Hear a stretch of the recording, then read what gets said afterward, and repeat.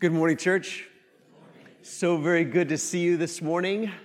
You know, every week, of course, I tell you that I love and appreciate you, and that is a good example of what my 13-year-old son Malachi calls annoying nice. Somewhere between nice and annoying, apparently there's a line, and he thinks I'm constantly crossing that line. Other examples of annoying nice are things like waving at people as I'm driving in the car that I don't know. He thinks that's annoying nice. Pretty much any time I talk to a stranger, annoying nice. When we're out looking at Christmas lights, we like to roll down the window and wish people a Merry Christmas. That's super annoying nice, so he doesn't like that. What he doesn't understand, I don't know that either of the, don't tell them this, but when you become a parent, something in your DNA changes and you realize it's your job to annoy your children, right? I don't know what exactly that is, but honestly, they're the only people that I enjoy annoying. I don't generally like to annoy people. You're probably the same way, right? I mean, we don't intentionally annoy people usually, and if we annoy people, we try to stop annoying them. If somebody tells us that we're annoying them, we sort of back off whatever it is that we were doing or saying. And I think maybe that's one of the reasons that sharing our faith in Jesus can be really difficult, because we don't want to annoy anybody. And sharing our faith with people can be super annoying. In fact, I'll just be super honest that the gospel sometimes annoys me. When I really think about this reality that Jesus has brought into existence, it kind of annoys me. And I know sometimes it annoys all of us who believe that it's true. It can still be annoying. How much more so for people in the world who don't believe that it's true? And somewhere deep inside, in the back of our mind, we know that. And we know that if we share the gospel with people, it very well might annoy someone. And we live in a world where we kind of tune things out when they annoy us, don't we? If something is annoying, if it's a message that we don't really want to hear, if it makes us uncomfortable, if we don't like the implications of it, we turn it off, we change the channel, we unfriend someone, we block them, we say, I don't want to hear that. That annoys me. But just because something is annoying doesn't mean that it's not true. Just because something is annoying doesn't mean that it doesn't need to be said. Just because something is annoying doesn't mean that it doesn't need to be heard. Sometimes I need to hear things even though they annoy me. And sometimes I need to say something even if it might annoy someone else. And so even though I think it's generally a good rule, don't be annoying, I think that's generally a good rule, sometimes there's some exceptions to that. And sometimes we need to listen to things that make us uncomfortable. We need to listen to things that challenge us. We need to listen to things that annoy us because it very well might be true. And sometimes we need to have the courage and the boldness to speak things and to share things, even though the people with whom we're sharing them might be a little annoyed that we're sharing it. The gospel very well might annoy us sometimes, and it very well might annoy others sometimes, but it still needs to be listened to, and it still needs to be shared. If you have your Bible, we're going to be in Acts chapter 4, and this is right after what we read last week, the man who was born unable to walk, he was middle-aged, and he was carried to the temple to beg for money from people. He was healed by the name and the power of Jesus. And here's what we read in Acts chapter 4 and verse 1. And as Peter and John were speaking to the people, the priests and the captain of the temple and the Sadducees came upon them greatly, here's our word, greatly annoyed, because they were teaching the people and proclaiming in Jesus the resurrection from the dead. Now, just kind of sit with that for a second. Why were they annoyed?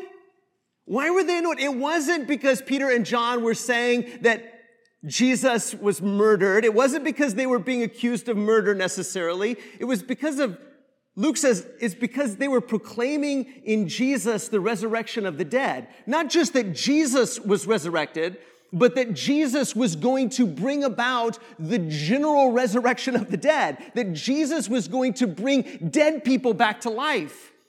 And the powers that be in the temple were Sadducees. And the Sadducees did not believe that there was going to be a resurrection. They did not believe that's how the story was going to end. Now, I don't want to spend a whole lot of time talking about the Sadducees, but I do want us to acknowledge this, that this is why the gospel annoys people. Sharing the gospel annoys people because if it's believed, it will always disrupt the status quo. Sharing the gospel annoys people. It annoyed people in the first century. It annoys people in the 21st century because if it's believed, if people believe the gospel, it will always, not sometimes, not most of the time, not depending on where it's shared, but it will always disrupt the status quo. I mean, think about what is the status quo? It's just the way things normally are done. And everybody lives their life by a certain narrative, by a certain story, don't they? Everybody. We just kind of go about our little lives and we're telling ourselves a story. Who am I? Who are my people? What am I doing? What are my goals? What am I risking? What do I hope to achieve? What does success look like? What are some of the obstacles? We're telling ourselves a story. We're living by a narrative. And as long as everybody's sort of living by a similar narrative and we're all saying, okay, this is who I am, this is who we are, this is what we're doing, this is what we're hoping to achieve, here are our goals, here's what success looks like, here's what failure looks like, here's some of our obstacles, and we're all just kind of going about our little lives, telling ourselves these stories, living by a narrative and a story that sort of makes sense of everything. And that's what we do, isn't it? We all have a narrative, a story that makes sense of everything. And based on that story and that narrative, we construct a status quo, just the way things are normally done. And everybody sort of goes about their lives. And then along comes the good news about Jesus.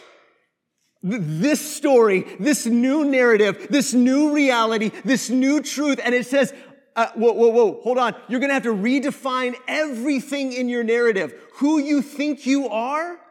Who are your people? What are your goals? What does success look like? What does failure look like? What are the obstacles? What are the risks? What are the challenges? Who are the enemies? All of this has to be redefined in light of the true narrative, the story about Jesus, the good news about Jesus. And it challenges everybody's narrative. Everybody's narrative is challenged by the gospel, and it disrupts everybody's status quo. The Sadducees, they didn't like this story about Jesus. It disrupted their status quo. Whoever believed this story, now the temple and the sacrifices and even the law itself were being decentralized, and now everything is centered on Jesus. It disrupted the Sadducees' status quo. It disrupted the Pharisees' status quo. If we preach the gospel in America, it disrupts conservative American status quo. It disrupts progressive American status quo. It disrupts the status quo everywhere it is believed. And that's why it's so annoying. Because it says you're going to have to redefine who you think you are. You're going to have to redefine where you think you're going. You're going to have to redefine what you think success looks like. You're going to have to redefine what you think failure looks like. You're going to have to redefine who your people are. You're going to have to redefine everything in your life. And everywhere that the good news of Jesus is preached, it disrupts the status quo, and especially those who are in charge of the status quo and those who benefit from the status quo. It makes them uncomfortable. It's annoying to them because now things are going to get real unpredictable. Now, what is this going to look like, and what is this going to mean? And things were going okay, and I like the way things were, but if this is true, or whether or not this is true, even if it's believed, everybody who believes this, their narrative is going to change. Their story is going to change. But if it's true, if Jesus really is king, if Jesus really is reigning over heaven and earth, if Jesus really is the firstborn from the dead, if he's going to really raise all of the dead back to life and all of his people are going to live forever, if these things are true, then forget the status quo. I want truth, don't you? And so I'm willing to redefine my narrative. I'm willing to redefine my story, even if it disrupts my own status quo or the status quo of those around me. Look at verse 3. So they arrested them, Peter and John, and put them in custody until the next day, for it was already evening. But many of those who had heard the word believed, and the number of the men came to about 5,000. See, this is why we're calling this year's theme Unstoppable, because that's what happens in the book of Acts. The gospel is unstoppable. They arrested Peter and John, and the people that heard the message, they didn't say, oh, okay, well, this is going to get people arrested. I don't want any part of that. They said, this is true. This is true. And I believe it. And their numbers grew by the thousands because it was true. See, you can arrest Christians, you can put Christians in prison, you can kill Christians, but you cannot stop Jesus from succeeding. Isn't that what Jesus said? He says, upon the rock of his identity, he was going to build his church, and the gates of Hades would not prevail against it. You cannot stop Jesus and his people because the gospel is truth.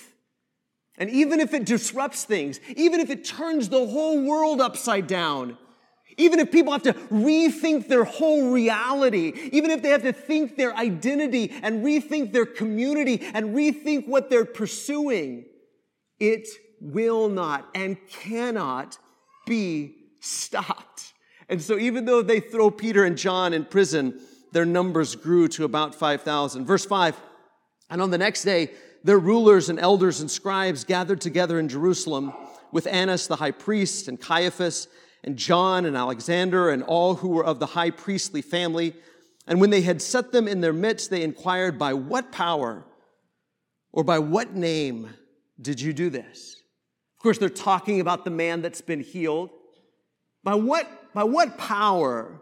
By what name? Who gave you permission to do this? What power are you tapping into? Who do you answer to? What's your story? And of course, Peter's like, well, I'm glad you asked, right? I'm glad you asked. I've been waiting to tell you about this. Verse 8, then Peter, filled with the Holy Spirit, said to them, rulers of the people and elders, if we're being examined today concerning a good deed done to a crippled man, by what means this man has been healed, let it be known to all of you and to all the people of Israel that by the name of Jesus Christ of Nazareth, whom you crucified, whom God raised from the dead, by him this man is standing before you well. Now, notice that this is the third time that Peter has sort of proclaimed the gospel, isn't it? The first on the day of Pentecost, and then after he'd healed this man, and now before the Jewish council, the Sanhedrin. And the message is very similar. Jesus is the Christ. Now, we say Jesus and Christ so often together that sometimes we think that's his last name, and it's not. It's his title. Jesus is God's anointed king. That's what Christ means. God anointed Jesus as king. Jesus is the Christ. You crucified him, and God raised him from the dead, right? Jesus is the king. You killed him, and God raised him from the dead. And then he points to the man who's been healed and said, I give you exhibit A, right? Right here. Here's exhibit A. You want to know? You want some proof? You want some evidence that Jesus really is the king of the world? You want some evidence that even though you put him to death, God has raised him from the dead? You want evidence that he's powerful? You want evidence that he's unstoppable? I give you exhibit A. This man standing right here in front of you, this is evidence and proof that Jesus really is who he always claimed that he was. Jesus really is who we are proclaiming that he is. This is the new reality. Get used to it because it's never, never going to change. Get used to this new reality that Jesus is in charge of the world because it's never going to change. Get used to the kingdom of God. Get used to the kingdom of heaven because it's here to stay. And you can either keep working against it and fighting against it, or you can get on board. But this man standing in front of you is evidence that Jesus really is who he says that he is. Verse 11, this Jesus is the stone that was rejected by you, the builders, which has become the cornerstone. And there is salvation in no one else, for there is no other name under heaven given among men by which we must be saved. Now notice what Peter is implying here.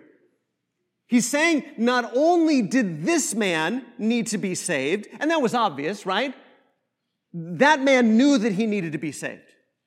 As he lay there every day by the temple gate and begged for money, he knew he needed salvation. He knew he needed help. He knew he needed rescuing. He knew he needed healing. But so many people don't know that. And certainly the rulers of the Jewish people, they didn't know that they needed saving. That was news to them. That wasn't part of their narrative. They weren't sitting there every day saying, I wish somebody would save us.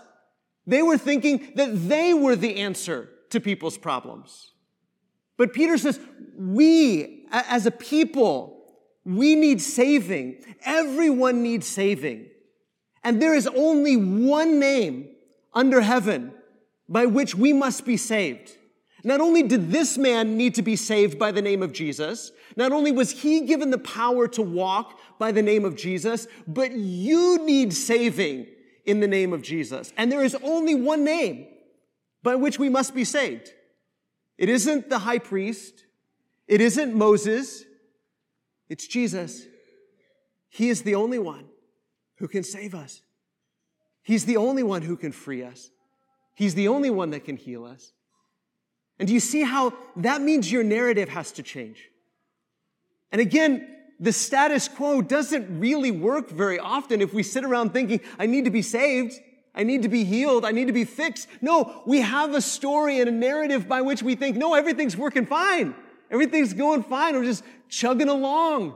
And everything's going well, except for those for whom things aren't going well, and they know.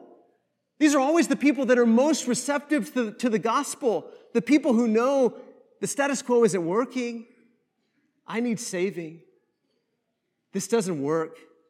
Who I think I am and who I think my people are and where I think I'm going and what I think I'm doing, this isn't working. I need something else. But those that think everything's going along fine, don't mess with it. Don't mess with the good thing. Don't rock the boat. Don't shake things up. They get rather annoyed when you suggest that they need saving. You need saving. You need fixing. You need help. You need healing. And no other name, by no other name is this going to happen except by the name of Jesus. You see why that annoys people and disrupts people and rocks the boat. Verse 13, now when they saw the boldness of Peter and John and perceived that they were uneducated common men, they were astonished and they recognized that they had been with Jesus. But seeing the man who was healed standing beside them, they had nothing to say in opposition. Read that one more time. They had nothing to say in opposition. And see, this is a common theme throughout the entire book of Acts. Here's what the church does. The church preaches the good news about Jesus and does good works. And over again, as Paul and the other apostles would write to the churches, that's what they would encourage them to do. Preach the good news, share the good news, stand on the good news, hold on to the good news, celebrate the good news, praise God in the good news, and do good works, and have nothing that our enemies can say in opposition to us. There was nothing else they could accuse them of. Oh, they would love to have done that, right? Oh, well, you've done this, and you've done this, and you've done this, and you've done this. But they kept their behavior blameless. See, the church's credibility depends on one another. And this is why this has to be the way we live our lives, is so that our enemies, even when they would love to be able to say, oh, yeah, but no, we don't give them ammunition. Do good works, preach the good news. And this is what the church continues to do. It doesn't mean that they were perfect, but it means that this is what we stand on. This is what we make known. This is the hill we die on. Not any other hill. This is the hill we die on. This is the message we proclaim. This is what we live out. The good works of Jesus and the good news of Jesus, so that our opponents have no legitimate accusations to level against us. And every time that the apostles were arrested, and every time they wanted to punish them, and even Jesus himself, when Jesus was arrested, there was no legitimate accusation to level against him or against his people. Verse 15, but when they had commanded them to leave the council, step out, they conferred with one another, saying, what shall we do with these men? For that a notable sign has been performed through them is evident to all the inhabitants of Jerusalem, and we can't deny it. But in order that it may spread no further among the people, let us warn them to speak no more to anyone in this name. Now notice, they didn't say, they're having this little side meeting. What are we gonna say? Everybody knows this guy's been healed. Everybody knows what's happened. We can't deny it. We wish we could, but we can't deny it. See, it's interesting that they're not even debating whether or not it's true. That's what they should have been asking themselves. Is this true? Is it possible that Jesus really is the Messiah, and yet we put an innocent man to death, and not only an innocent man, but we put God in the flesh to death, and that he's been exalted to the right hand of the Father, and he's reigning over heaven and earth? Is that possible that that's true? But that's not what they were talking about. What they were talking about is, how do we keep this from spreading? How do we keep people from believing this? Because again, if people believe this, it's going to disrupt the status quo. Everything that we have and know, it's going to make everything unpredictable. We don't know what the Romans are going to do if people start believing this. We don't know what's going to happen to the economy if people start believing this. We don't know what's going to happen to our safety if people start believing this. We don't know what's going to happen to our way of life if people start believing this. And so our goal is to stop people from talking about it. We can't stop them from believing it. They don't even have a conversation about how do we change their minds. Can we change Peter and John's mind? Can we help them to understand that they can't believe this stuff? They don't want to change their minds. They just want them to keep it to themselves. You can believe that if you want to. You can think that if you want to. You can have that in your heart if you want to. You can have that in your mind if you want to. But don't talk about it, because it annoys everybody and it disrupts everything and you're rocking the boat. Just don't talk about it. And again, we live in a world like that, don't we? We live in a world like that, not only where unbelievers might tell us that, but where we might even tell each other that. Oh, you can have your religion, you can have your faith, you can believe in Jesus, but just kind of keep that between you and God. Just kind of keep that to yourself. That's nobody else's business. That doesn't really pertain to anybody else. That's just your personal faith. Just keep it to yourself. That's what the council wanted the apostles to do. You can keep believing this if you want to, but you just can't talk about it. Just keep it as a private matter between you and God. Don't share it with anybody else. So here's their plan. That's their plan, is to tell them, you just can't talk about this anymore. Verse 18. So they called them and charged them not to speak or teach at all in the name of Jesus. But Peter and John answered them, whether it's right in the sight of God to listen to you rather than to God, you must judge. For we cannot but speak of what we have seen and heard. See, that's the thing with the gospel. If you believe it, you have to share it. If you believe it, you have to share it. You can't keep quiet about it and believe it. You can either believe it or keep it a secret, but you can't do both. You can either believe it or keep it a secret, but you can't do both. If you really believe it, you can't help but share it. We've seen all of this stuff, Peter says. We've heard all of this stuff. We've experienced all of this stuff, and you can tell us whatever it is you want to tell us. You can warn us and charge us and command us and cajole us. You can say whatever you want, but we can't help it. We have to talk about it. We can't keep our faith to ourselves when sharing our faith is central to our faith. Sharing the gospel is central to the gospel.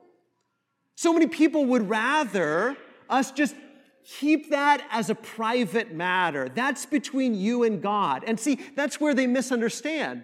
That's where we misunderstand. The gospel isn't about me and God. The gospel is about God and everybody. The gospel is about everybody on the face of the earth. The gospel is about everybody who has ever lived. And so it's central to our faith to share our faith. There might be some faiths or some religions or some beliefs that you can believe them and keep them to yourselves. The gospel just isn't one of those kinds of things. If you believe it, you have to share it. You can't believe it and keep it a secret.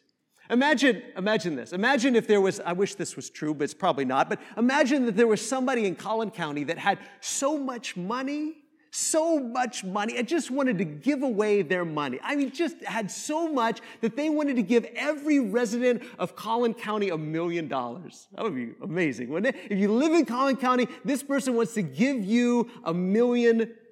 Now, if you believed that that was true, you would not only take advantage of it, but you couldn't help but share it. If you really believed it, right? And you knew someone else, especially someone you knew and loved, that was struggling and hurting and couldn't pay their bills, and you said, I hope that works out for you.